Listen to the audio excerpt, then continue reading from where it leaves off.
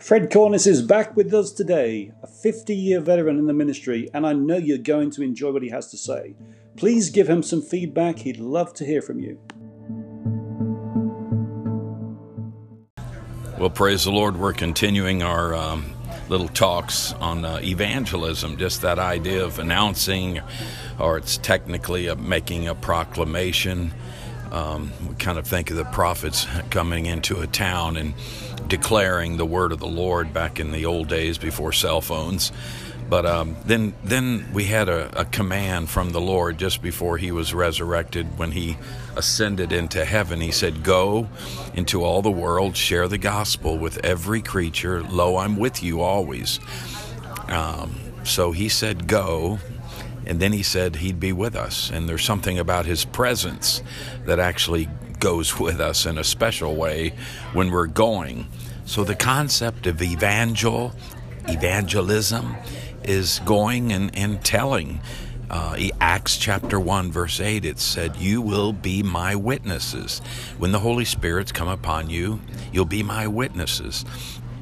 And you know, being his witness is a very special responsibility and a privilege. It's awesome to go and announce. But sometimes you can't put God in a box, and it's just not announcing to a group. Sometimes it's a very intimate conversation. We think of all the different ways Jesus stood on the mountainside with multitudes, but also he was alone with a woman just at the well, and he asked her for a drink of water. And using something as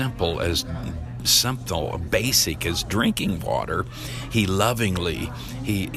specifically kind of exposes her sinful issues, points to himself as the Jewish Messiah, the living water, for personal satisfaction and for her salvation.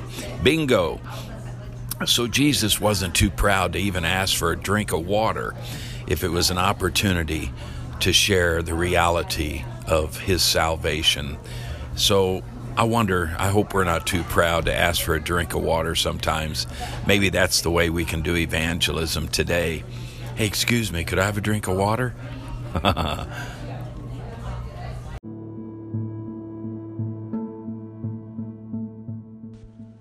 Thanks for taking time to listen to Fred today. If you've got feedback for him, he's going to love to hear from you if you reach out to any of his social media sites on Facebook or his website. And if you'd be so kind, please do share this with your friends. Thanks. God bless you. Bye-bye.